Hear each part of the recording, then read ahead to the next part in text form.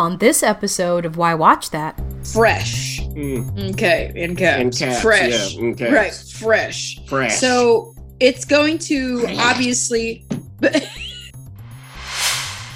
She's on a bad date. She got to pay. He's looking at her like, why don't you put on a dress? Now, my question is, Noah, though, what do you have to offer? Like, wait a minute now. Hold on. What you offering? When they get home, you know who they find passed out on their floor? A white chick. Oh, Lord. And if you know how they look, you go, really? Yeah. And you look at the daughter, you go, oh, how'd they get that daughter? And they have... And he's played by Bill Nye. Now, not the science guy. No. She got braids, which is unusual for a professor. You didn't see all the action the ref gave me when she said she got braids. I'll tell you that.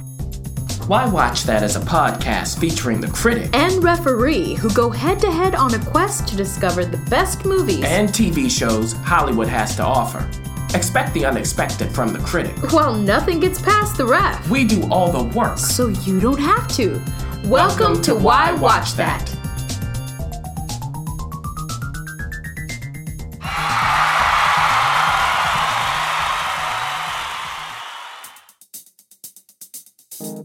Critic? Yes. Critic!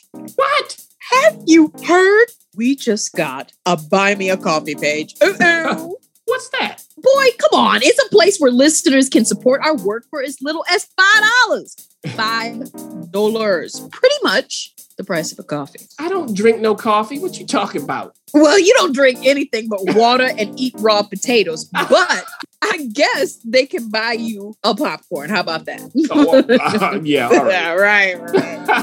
Well, everyone, look, visit buymeacoffee.com/why watch that to support our work or purchase our valuable resources. Yeah, you know what? We just added the TV trackers to help you curate a collection of shows you'll love to watch. So find this and more ways to support us at buymeacoffee.com/why watch that. So, Critic, are you going to buy me a coffee? Maybe. The Why Watch That talk. Well, listeners, we have concluded yet another season of Sundance. Oh, you know what? I tell you, it's one of the things that we look forward to here at Why Watch That. I mean, really, it is a highlight because Sundance is the first festival of the year. And a lot of people want their stuff seen and picked up and purchased. If not, they want a world premiere. If not, they want a, US premiere. It really is a wonderful festival. And you know what, Critic? I remember our first Sundance, and there was such a steep learning curve that went along with going and attending the Sundance Festival in Park City. We were like fish out of water. Whew. We were trudging through snow. We thought we could get to where we were, scheduled to get to. No. What are you talking about? A half an hour between screenings? Are you crazy? No. The lines before we knew to just buy some tickets. You know what I mean? Yeah. Going to like these dark, dingy theaters. And to top it all off, we both came down with really bad altitude sickness. Oh my gosh. So it was pretty tough that year. And I remember another year there was some smoking issues. It was just you weren't smoking. Let's be clear with that. But Sundance in all of its rewards could be a tricky thing to maneuver. But for the past 2 seasons, just to remind everybody, we've been attending virtually and have thoroughly enjoyed ourselves. Yeah. So this is its second season. For the most part, virtually. The first, obviously, was in 2021. And 2022 or 2020, they had it. That was before everything was, complicated. Mm-hmm. But this year, we can say unequivocally that Sundance is one of the festivals where you're actually excited the couple days before they release what is in the lineup. Yeah. And so this year, Why Watch That got a chance to really dig their heels in and watch some interesting content that's coming your way. Hopefully this year, but sometimes it takes a little longer. So we should start with Bring On the Dancing Horses. Now, what kind of title? Bring On the Dancing Horses. And it's not like what you think hearing that title. No. I can't imagine it being like that. But we know that in the last, not too many years, it hasn't been like 15, 20 years, but in the last handful of years, they've premiered episodics. So you will get a chance to, now normally they don't have the entire season at Sundance. I mean, really, you get 1 or 2 episodes, maybe that, if you're, really, really, really fortunate. But Bring On the Dancing Horses is something you checked out. Mm-hmm. Yeah, and this is the only potential TV show that I checked out. It was 1 episode, and it stars Kate Bosworth as an assassin. So what we see is, she's got this black hat and clothes. It's kind of like if a priest were a cowboy. That's how she looks. Okay. And we see in her stages of how she, accomplishes her task. We also see how it all started when she was a kid and her father. Now, she's going around to kill people. In the end of the first episode, she's in a little pickle. Now, they did film an entire season here if it gets picked up, just so you know. You get some voiceovers and all of that kind of stuff. For me, they were trying to be cool and meaningful, but there wasn't any weight. It was a bit hollow. I wanted to connect to the characters. I didn't have a reason from this episode. So what I'd say is if it crosses your path, it's like this. It's like if you take a Tarantino sort of thing, strip of his sensibility. It's like you throw an astringent on it. So if you're interested in that and maybe Better Call Saul, this might work. Smells like Robert Rodriguez a little bit, just that kind of. They both got a rhythmic sensibility to it, but Tarantino is, an artiste. Yes. So that's going to be an interesting pickup. Whoever does decide to do that. Let's move on to now. Whenever we see A24. We have learned to pay attention. A24 has really, I think, it started in the last 6-7 years, if that, and has absolutely taken the indie by storm. And we've talked about earlier, I'm not going to dwell too much on this because I like to give our listeners some context. We have talked about the fact that the big budget movie, that the middle budget movie, is dissipating. It is slowly dwindling away from Hollywood. And what we mean by that, when we say big budget movies, we're talking about Marvel. We're talking about anything Spielberg does. We're talking about, what gets you in your seats in the theaters, and they spend millions and millions and millions of dollars and expect billions in return. Then you have the indie, which is on the way other side. But then you have this like middle movie, like Stepmom, or those movies that are an A24, even though it's got indie roots, is really taking that middle movie because they attract the folks. They attract the talent. This is when you finish saving the world. Okay, what? Now, I'm assuming this is not a superhero movie. No. It might be a couple of characters who think they're superheroes. No. This was a premiere, though. This was not in competition. Right. So nobody's trying to get funding in that way. Right. A24 is bringing it to us, and they brought it to you. And what did you think about that? Well, we have Julianne Moore and Finn Wolfhard playing the leads, a mom and a son. And the son is Ziggy. Ziggy, he's online. He has his little music. He tries to get money out of people from it. He just wants attention, okay? He'll do what he needs to do. He will do his grift. If he needs to go political, he'll do it. Does he succeed? But it's, he just wants to be famous. He wants to be successful. He wants to make money. He tells his mother more than once, I'm going to have more money than you.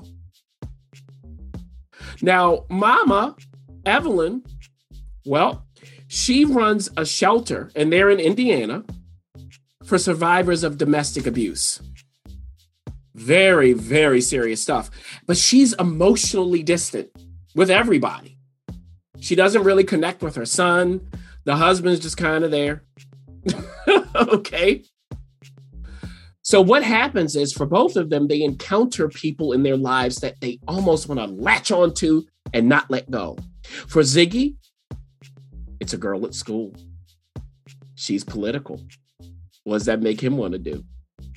Okay. They go to this revolutionary arts place.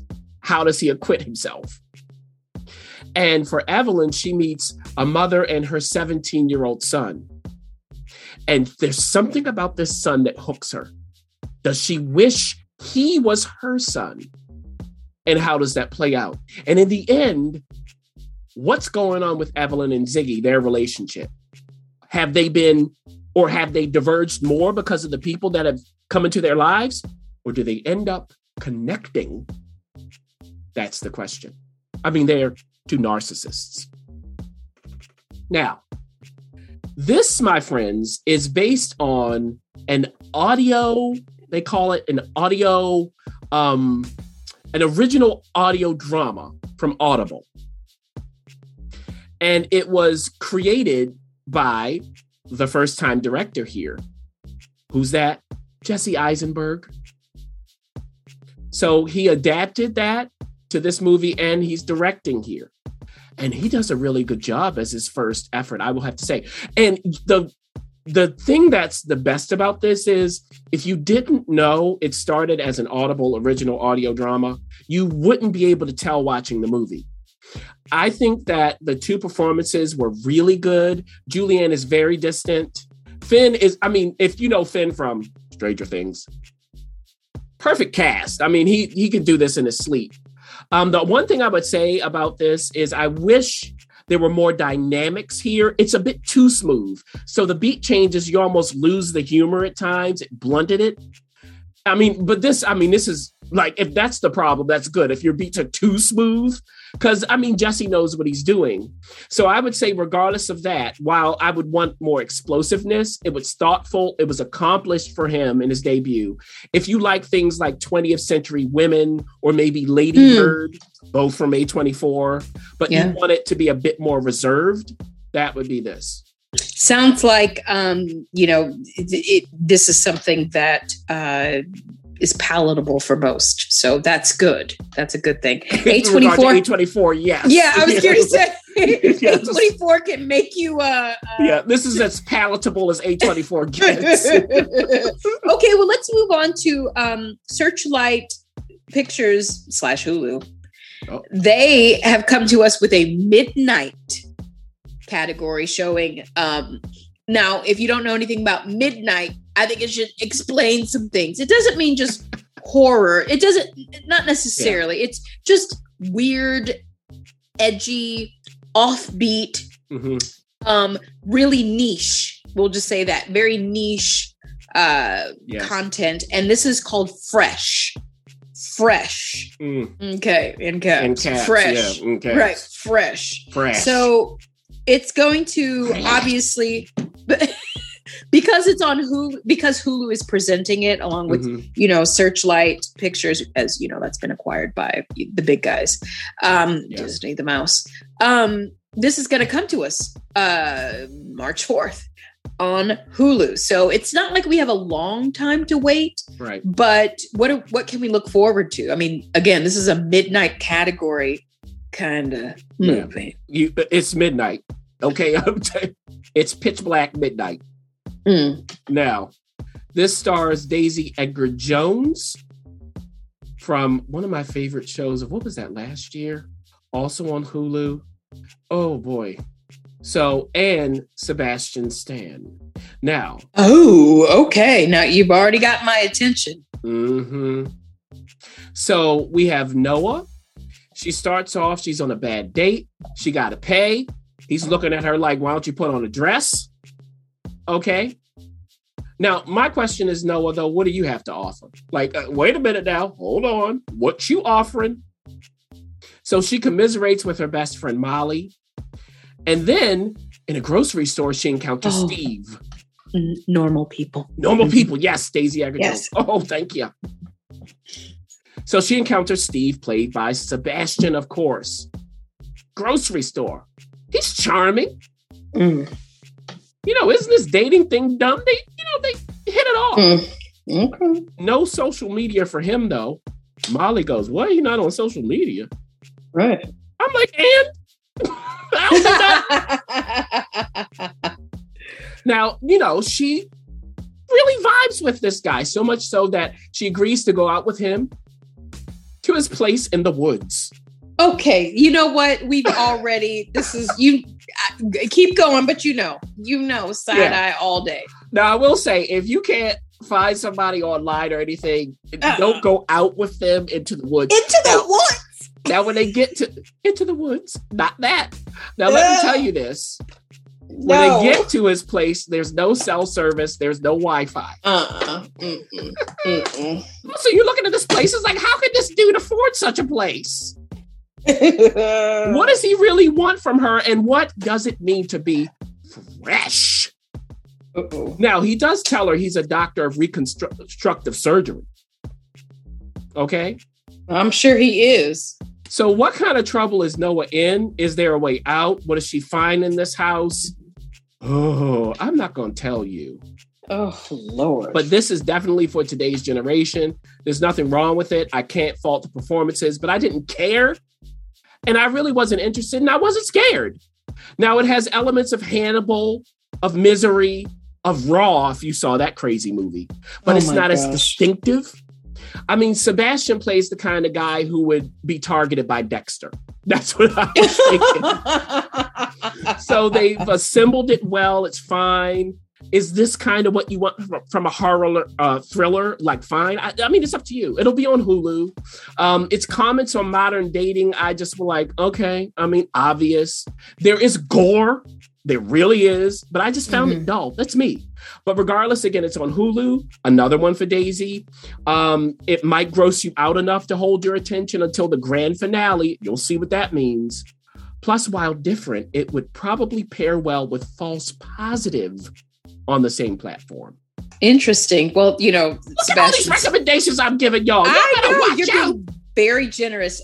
Sebastian Stan is also coming out with that Pamela Anderson, Tommy on Hulu. Yeah, right. so on Hulu. So, you know, and he's a Marvel guy anyway. So we can anticipate more interesting work from that platform and from that company with Sebastian. Now let's move on to an actual competition.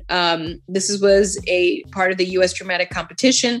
And as you know, for Sundance, I don't think we ever really explained the breakdown of Sundance. You would kind of have to go to their website to understand it, but they do have a section in their offerings where they couple all of the specifically US based features, and they do docs and stuff like that. But the features under US Dramatic Competition, which literally is a competition. Yep. You literally, as an attendee, can vote for your favorite, all kinds of categories. Yep. And they expect you to do it when you go into that, you get that ballot.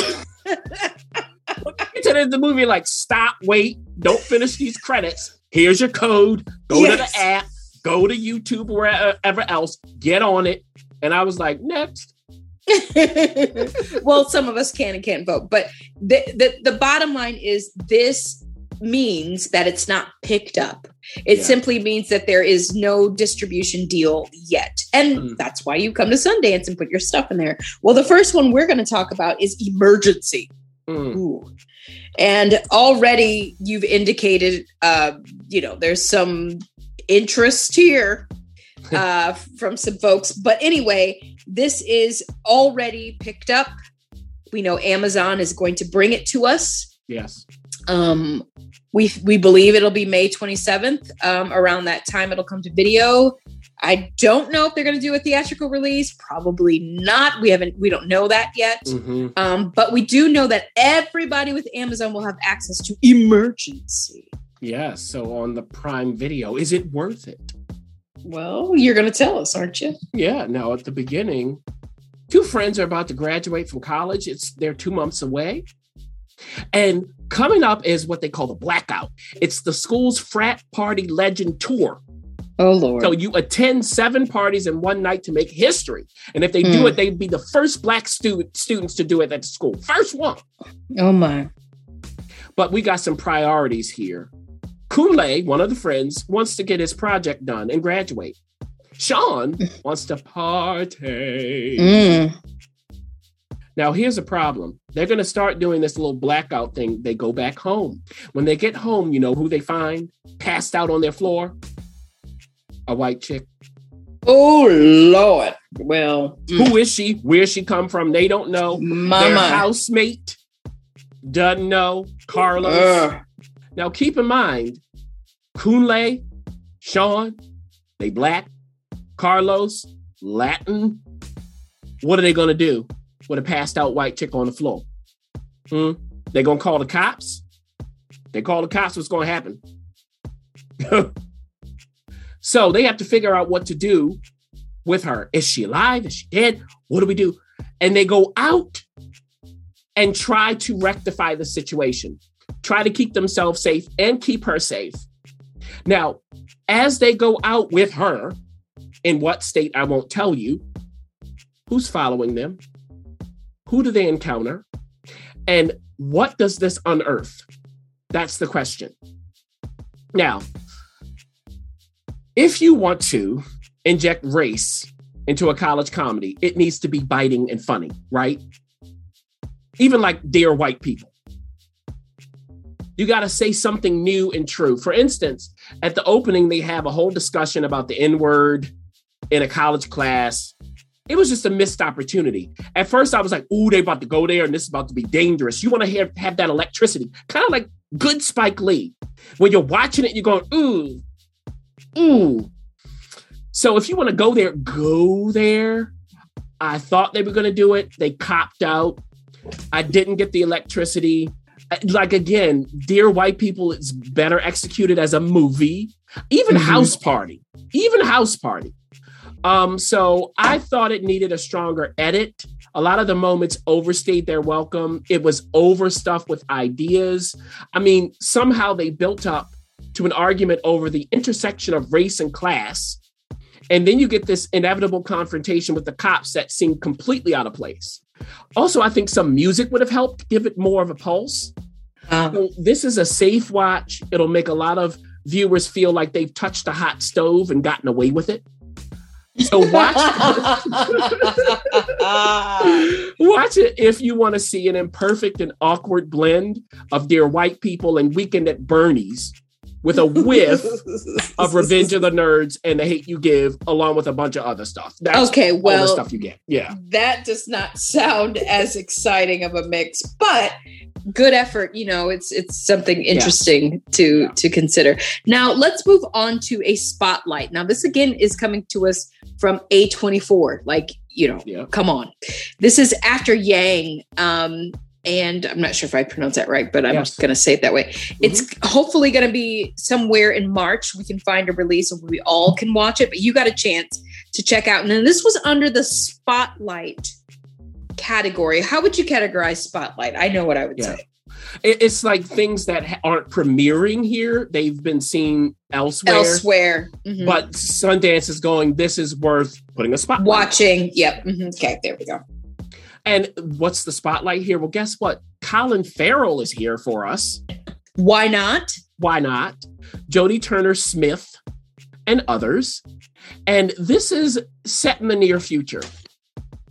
So there's a family, a father, a daughter, and a mother. Now, Colin and Jodie play the father and mother. And if you know how they look, you go, really? Yeah. And you look at the daughter, you go, how'd they get that daughter? And they have a son. But the son is an android. So okay. Yes. So they got this android to keep their daughter company, to be a sibling. It's kind of a holdover of China's one-child policy. It's kind of dealing with that. Okay. So, they have one child, then they have an android, but he's much older than her. She loves her brother, but he's no longer working. He's just like laying on the table. Can they get him fixed? They go around, try to do it. And there's this whole thing about, can this provider fix him? Maybe not, because of these permissions that are needed and so on and so forth. There are other people that come into their lives and say, hey, you need to do this off market. You need to do this. You need to do that. And the question is, as Colin Farrell's character starts to go down this rabbit hole and figure out who his son was, he learns things that maybe he couldn't even have conceived that an android could do. Can androids have memories? Can they form relationships outside of their directive? And what does that mean for not only what it means to be an android, but also what that means when it comes to being human? Also, they own like this tea shop. That was interesting. Now, with this notion of family, and it's a very different notion of family, it was interesting, I would say that, because I'm thinking, watching it, how did this come to be the near future? Did they answer that? Is there more going on with Yang? That's the brother. And what does that title mean, After Yang? Is it like literally after Yang, like in time, or is it like going after Yang? What seems to have been lost here? What's hidden? And how does everything connect? What's autonomy? Now, stylistically and thematically, it's closer to Mahershala's Swan Song on Apple TV Plus, which I recommend, than I would say to like Devs or Raised by Wolves, if you're thinking of this kind of stuff, with a hint of 9 Days, if you saw that movie. So if you want to explore the idea of what makes us human, how that can be preserved in the midst of change, if you want to go through the meaning and power of memories, there's a gentle beauty to this, but you have to have patience. Most people will not. I'm going to tell you that. You have to have it. Well, it is A24. We do trust its artistry, but as you're saying, thank you for all of those highlights, especially thank you for comparing some of the things that we may have seen in the past to help us gauge whether this is something that we'll be anticipating to, venture out and see in March or stay at home. Let's move on to a premiere, which is called Living. Yes. And I love these short titles. I mean, it's nice. When you finish saving the world, but fresh emergency after. Well, it's either short or you got to make it really long. Oh, seriously. But this was acquired by Sony Pictures, and Sony Pictures Classics, let's, because there's a huge difference between the two. Spider-Man versus, versus, just, what? Here's the thing. Sony Pictures Classics reminds me of a pre-A24. Yes. And I wouldn't even be surprised if some of those executives came from Sony Pictures Classics. Now, this is called Living. Mm-hmm. So I assume we're going to be challenging the notion of that. Oh, maybe we are. And we're in early 1950s London and its environs. And there's a new hire at Public Works, Mr. Wakeling. I love these names, Mr. Wakeling. Oh, yes. Lovely. He meets his colleagues. He's ready to go. They sing Frosty. Ooh. And they encounter a certain Mr. Williams in a very unexpected way. And we're like, is this a bigwig? And he's played by Bill Nye. Now, not the science guy. No. Okay. The great actor Bill Nye from across the pond. Well, from Love Actually. Actually. Everybody knows. Yeah. The singer in Love Actually. Mm-hmm. Okay. Right at the beginning of the movie. That's Bill Nye. I ran into him in New York in the streets. Did you? Oh, he was doing a play and he's a lovely human. I'm sure that was a lot of fun. Oh, Bill Nye is the kind of guy who's like in his body in a weird way. It's just very Nye. Very Bill Nye, very present, very particular, very interesting. Yes, and this is no exception, but in a way you might not expect if you are thinking of him in Love Actually. So he's Mr. Williams, and this new hire is a conduit into the workings of this bureaucracy. What it is, what it's always been, and what it always will be. But Mr. Williams, who is a top bureaucrat, he leads a team, he gets some news. It's not good. Now, he does have a family. His wife, unfortunately, has passed, but he has a grown son who has a wife. And that wife wants that money. She's looking at her husband going, talk to your father. We need to get the money. You better pump your brakes. Pump it up. So because of this, Mr. Williams, can he start talking to his son? Does he want to? He has to start thinking of his past. And what about his routine? What's he going to do now? And he starts to break his routine. And he breaks his routine and really deals with two main characters. One is played by Tom Burke, who's Mr. Sutherland. He's kind of like Hemingway. He's like Ernest Hemingway when I saw him. I was like, oh my goodness. And then there's a Miss Harris, who has a particular name for Mr. Williams and others at their job. So how do all of these people connect? And the question is, how can you accept the end? There is a potential legacy that Mr. Williams wants to leave. I won't tell you what that is. So are you just going to be a cog in the machine? What's the point of all of this in life? Now, the cinematography reminded me of the 60s. Okay. That kind of time period in film. There was a lyricalness to it. Intermittently, it was even hypnotic. The music, editing, the writing, all of that. Now, this is adapted from Kurosawa's Ikuru by Ishiguro, who wrote the novel The Remains of the Day. So if you know that, or even saw the movie, you can kind of see or understand the vibe. Okay. So it has Ishiguro's imprimatur. So what's essential to the story and to the characters is the question. It's quite successful when it focuses on that. There are times when it could have been edited a bit more, especially during the middle, just a little trim here and there. I love the style, though, and the feel that director Oliver Hermanus crafted. There's a worn-in beauty to it. Nye, clear, quiet, and true in his performance. Like, not saying much, but you get it. And what I would say, if I'm thinking back to Remains of the Day, is it's a step down from that, but it's still worthy for fans of that film adaptation. Well, there you go with that. It sounds like a very particular watch. Yes. Let's move on to Call Jane. This is also a premiere, and you got a chance to see it. I don't know much about it, so you're going to have to let us know why we need to call Jane. Yeah. And this is based on, a true story. We're in Chicago. It's 1968. And this is telling the story of the Jane Collective. Now, what is that? So we're outside an event full of lawyers and their wives at a swanky hotel. We have Joy played by Elizabeth Banks. Now, Joy is flanked by cops and she hears this being chanted in the distance. The whole world is watching. Oh. Something about it sticks with her, even as she leaves the event with her husband to pick up their daughter from a friend's house. And she says to her friend Lana, who's the mother of her daughter's friend, the cops are as young as the yippies. Now, Joy's pregnant, but she starts having health problems, and it leads to devastating news. It's either her pregnancy or her life.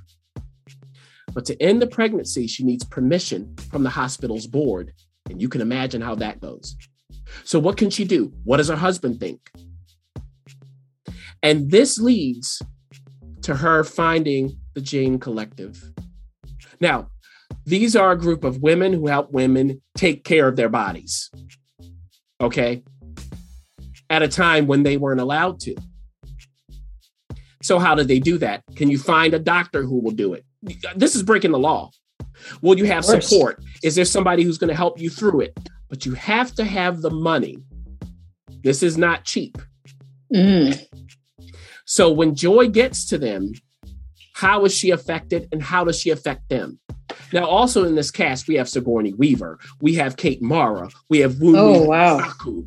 I mean, we've got Chris Messina. We got a lot of people popping up here. Yeah. And what I would say is, for Elizabeth Banks, very good. In this period drama, it's about an important topic. Many will find it easy to watch, though, because it moves along for the most part, and it's executed in a familiar sort of way. It's like the good, not great moments in Mrs. America. That's what I would say. Now, Phyllis Nagy's writing gets to the stuff you need, but adds nice little touches to distinguish the characters.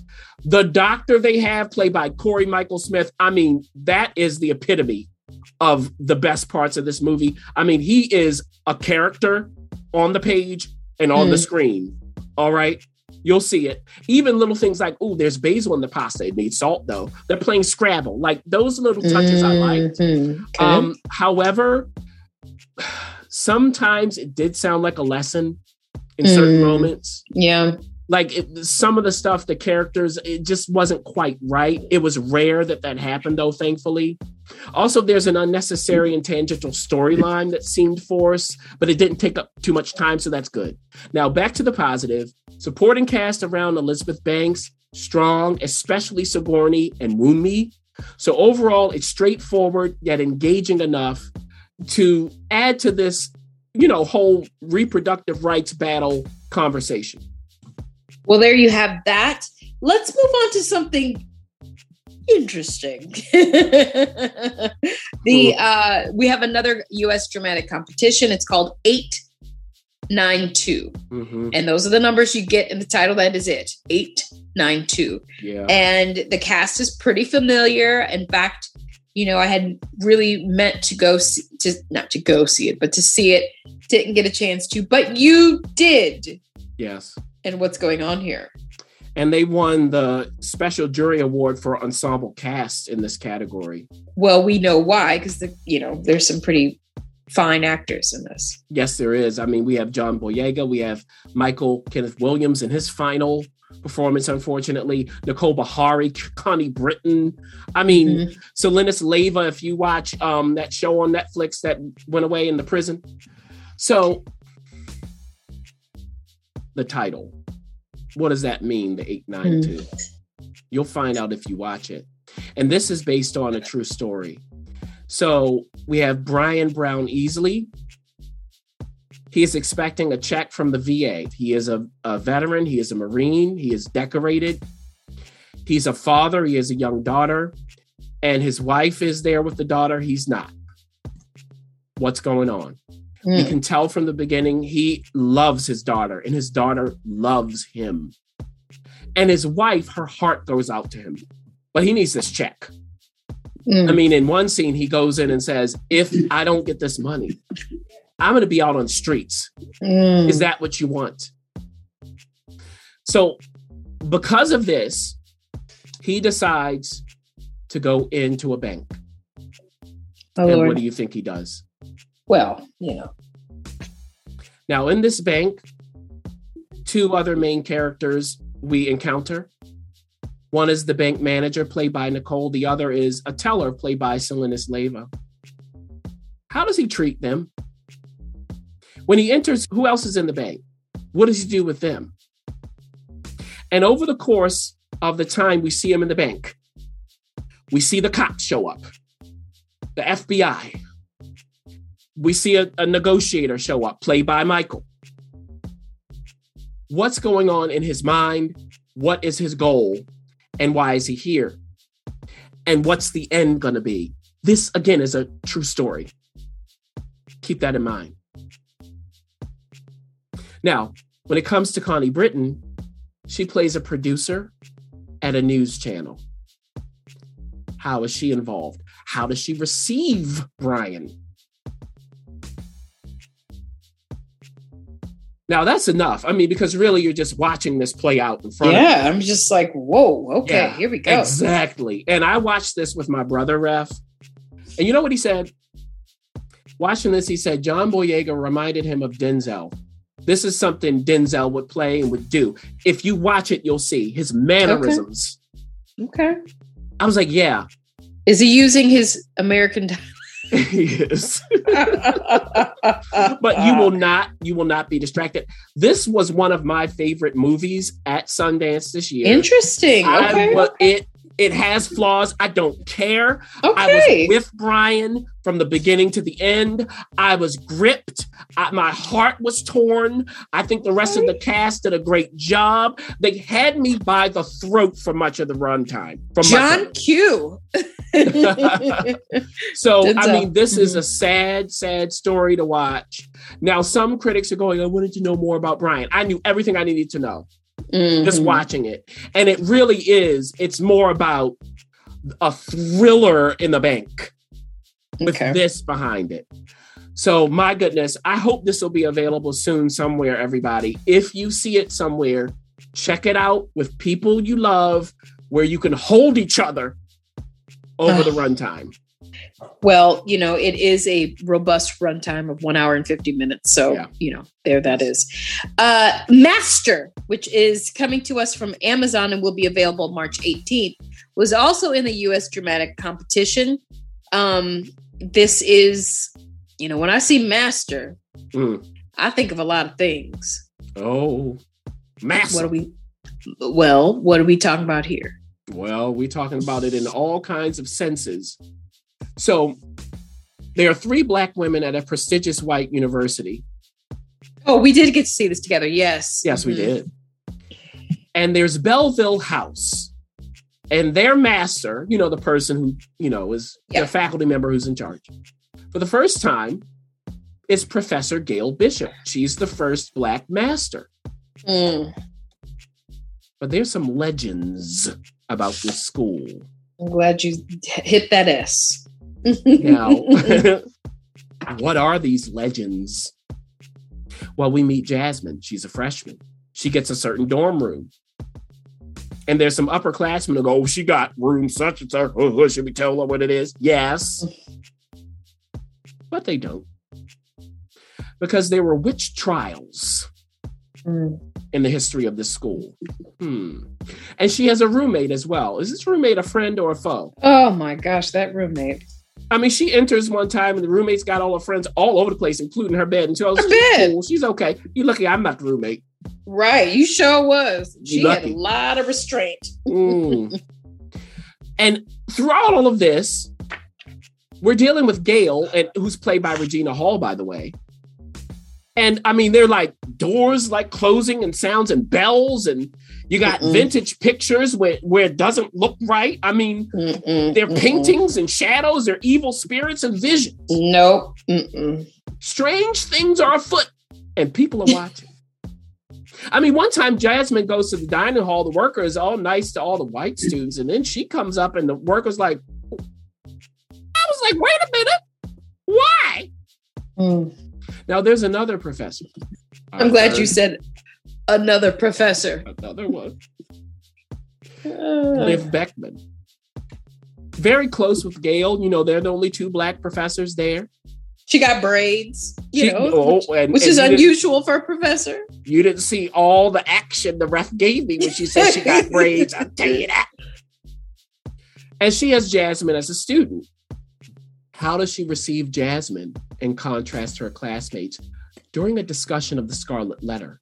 They've got to take the Scarlet Letter and think about it with a racial tone. You may not anticipate what happens. I didn't.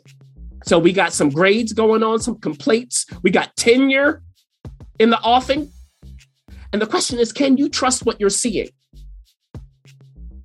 I don't know. I don't know either. What I say, was everything accurate? I don't know either. Because they really get into what identity is in ways, some of the ways they did it were pretty smart. I will give it to them. Now, what I found most interesting, Ref, is how it hinted at how Black people see each other within a white world. There was nuance there and potential surprises for some within a horror thriller. So that's where it found its raison d'etre. Now, the interaction between the Black and white characters, the related themes there, less interesting to me. Doesn't mean it was bad per se.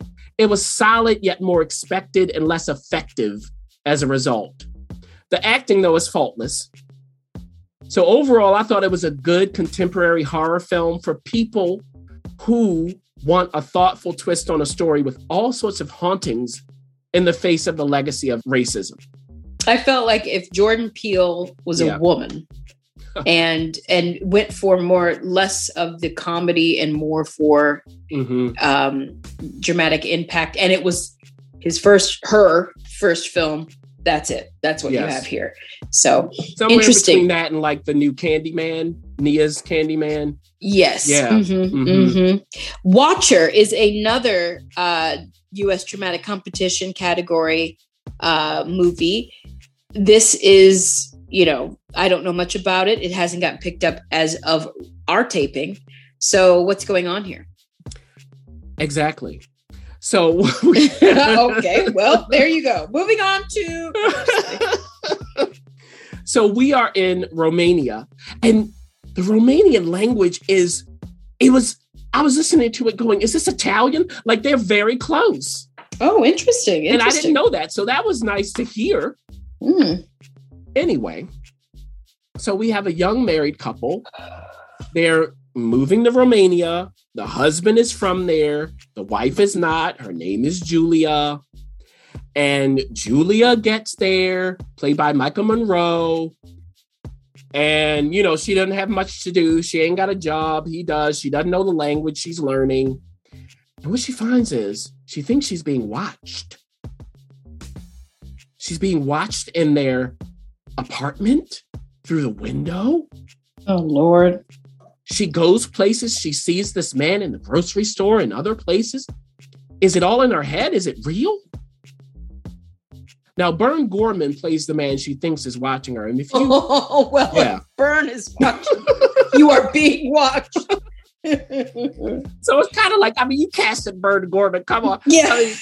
You're being watched. Right. Yes. Did you cast him to, up the ante on her psychosis? Or is it what we expect from Bern Gorman? Yeah, I'm sure it's Bern. Or maybe it's both. So, the paranoia starts to build. But this man she accuses, what's he up to? How's he going to receive her? How's the husband receive her? Also, there's a neighbor she befriends. What's going on with this neighbor? Now, the thing that comes to mind when anybody's being watched like this at home is Rear Window, the Hitchcock classic. Yeah. Compared to that, this is less urgent and less confined, which is the problem. Rear Window, he's just in his chair looking. Now, what I did find wise is the Romanian is not subtitled. So we're in the same situation as Julia if we don't know the language. So I thought that was smart, but that's one of the few connections I had with her. The styling of it was good. It was clear and somber. It just needed higher stakes, needed more interesting characters to earn its ending, to make it matter.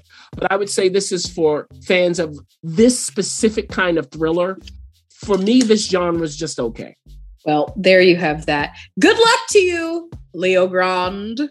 Or Grande, whatever, how you want to pronounce that. This is also a premiere coming to us from Searchlight Pictures. This is about, you're going to see why that's fun. Okay. But you know what? It's obviously, if Searchlight has acquired it, it will end up on Hulu in at some point. We just don't know when. Mm-hmm. But you're chuckling and giggling over there. So what's the hoopla about? Well, this stars Emma Thompson, the great, and Daryl McCormick, who you go, who's that? Well, he was in Peaky Blinders. No. One of the black characters, one of the few ones. So if you know who that is, that's Daryl.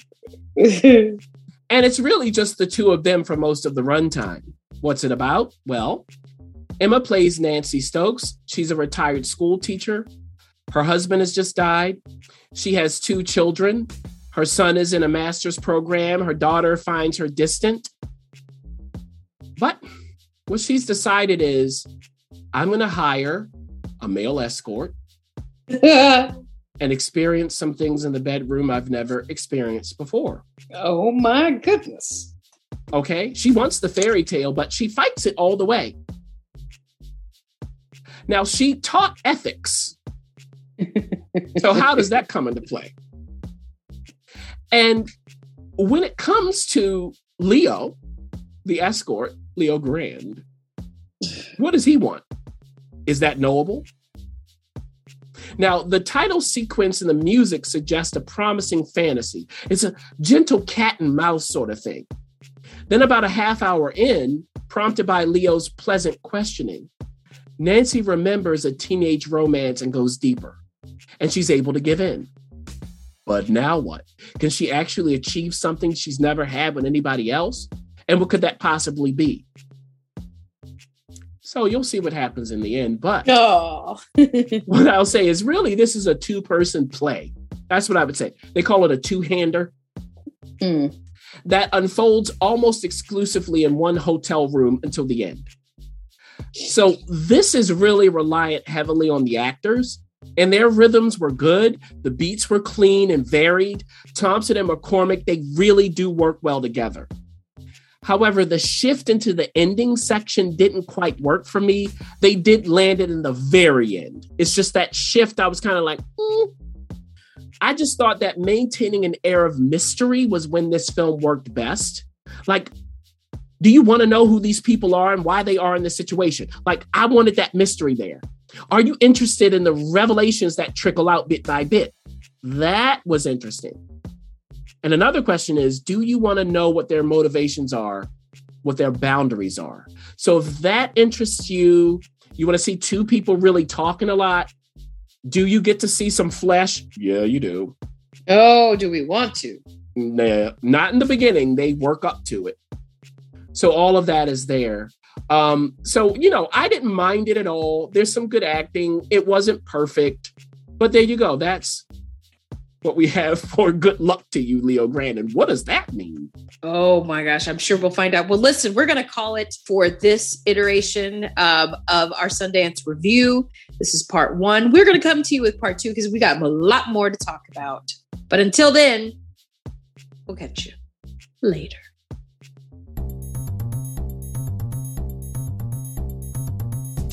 Thanks for listening. For additional resources, visit whywatchthat.com. Good idea, and we'd love to hear from you. So go ahead and leave comments, feedback, and you can rate us on iTunes. We'll see you next week. See you.